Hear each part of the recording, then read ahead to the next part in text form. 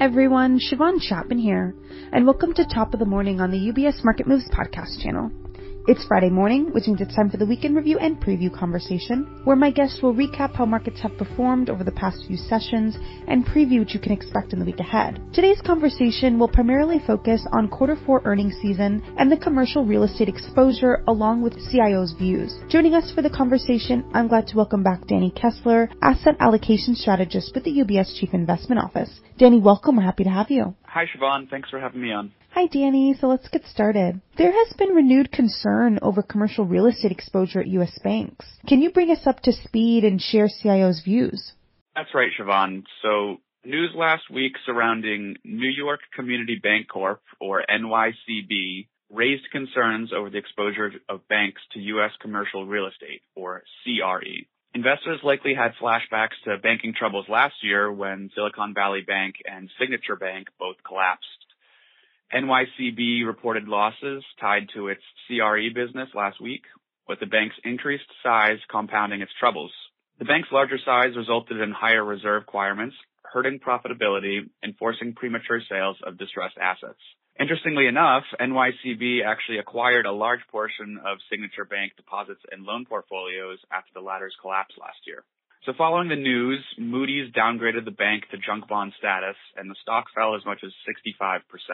But luckily here in CIO, we view these risks as idiosyncratic and don't expect any meaningful bank capital deterioration, systemic crisis, or contagion to other sectors within commercial lending. The main area of risk, urban and suburban office properties and U.S. bank office exposure, represents only about 2% of average total loans at large banks and about 4% for small and mid-sized banks.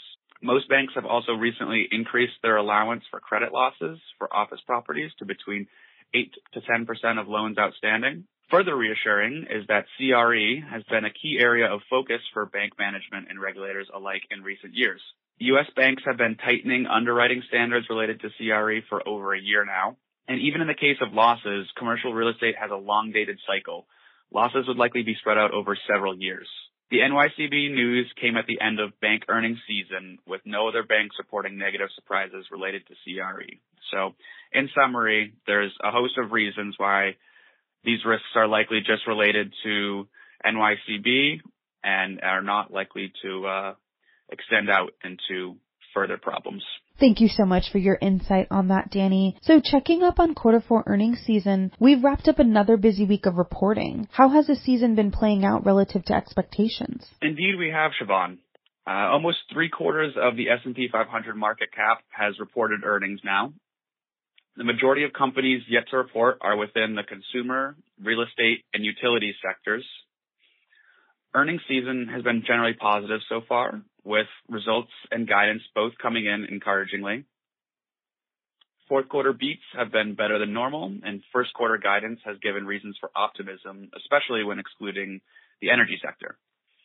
Earnings appear to be reaccelerating, and the so-called Magnificent Seven are leading by example, with artificial intelligence a key driver of results.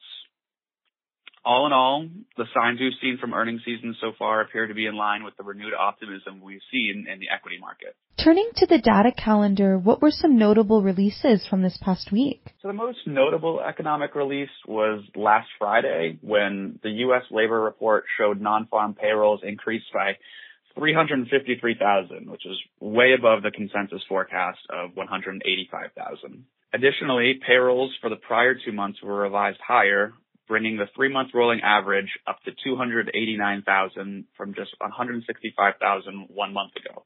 Average hourly earnings also came in far above expectations at 0.6% month over month versus the consensus forecast of 0.3%.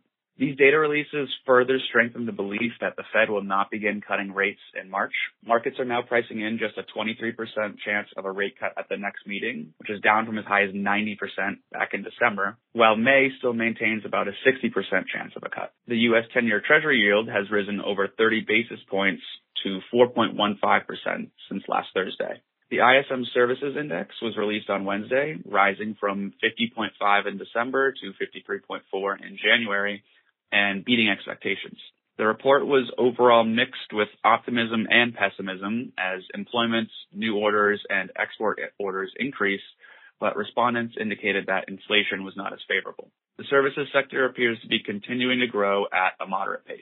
And the Federal Reserve's Senior Loan Officer Opinion Survey was also released on Wednesday, showing that banks are continuing to tighten lending standards across all categories, but to a lesser extent than in previous quarters. Overall, it appears that high borrowing costs will continue to have an outsized impact on small companies that are reliant on bank loans as opposed to large companies that can raise money in the markets. Looking ahead to next week, what should investors be mindful of? Yeah, so the big item to look out for next week is the Consumer Price Index inflation measure. So that release will be a barometer for markets to see if inflation is continuing its downward trend that the Fed needs to see in order to begin cutting rates, and that's kind of what's on everyone's mind right now. The NFIB Small Business Optimism Survey will be released the same day, Tuesday, and can provide anecdotes on small business experiences in the current environment. Thursday will be a busy day of releases with retail sales, import and export price data, jobless claims, and the NAHB Housing Market Index all being released. We'll wrap up the week with another busy day of releases, including housing starts and building permits, the Producer Price Index, which is another measure of inflation, and last but not least, the University of Michigan Sentiment Survey. Okay, perfect. Danny, thank you so much for joining us. Thanks again for having me on, Shiavon. UBS Chief Investment Office's investment views are prepared and published by the global wealth management business of UBS AG or its affiliate, UBS. This material has no regard to the specific investment objectives, financial situation, or particular needs of any specific recipient and is published for informational purposes only. As a firm providing wealth management services to clients globally, UBS AG and its subsidiaries offer both investment advisory services and brokerage services. Investment advisory services and brokerage services are separate and distinct, differ in material ways, and are governed by different laws and separate arrangements. In the USA, UBS Financial Services, Inc. is a subsidiary of UBS AG and a member of FINRA SIPC. For information, please visit our website at ubs.com/working with us. For a full legal disclaimer applicable to the independent investment views produced by UBS, please visit our website at ubs.com/CIO-disclaimer.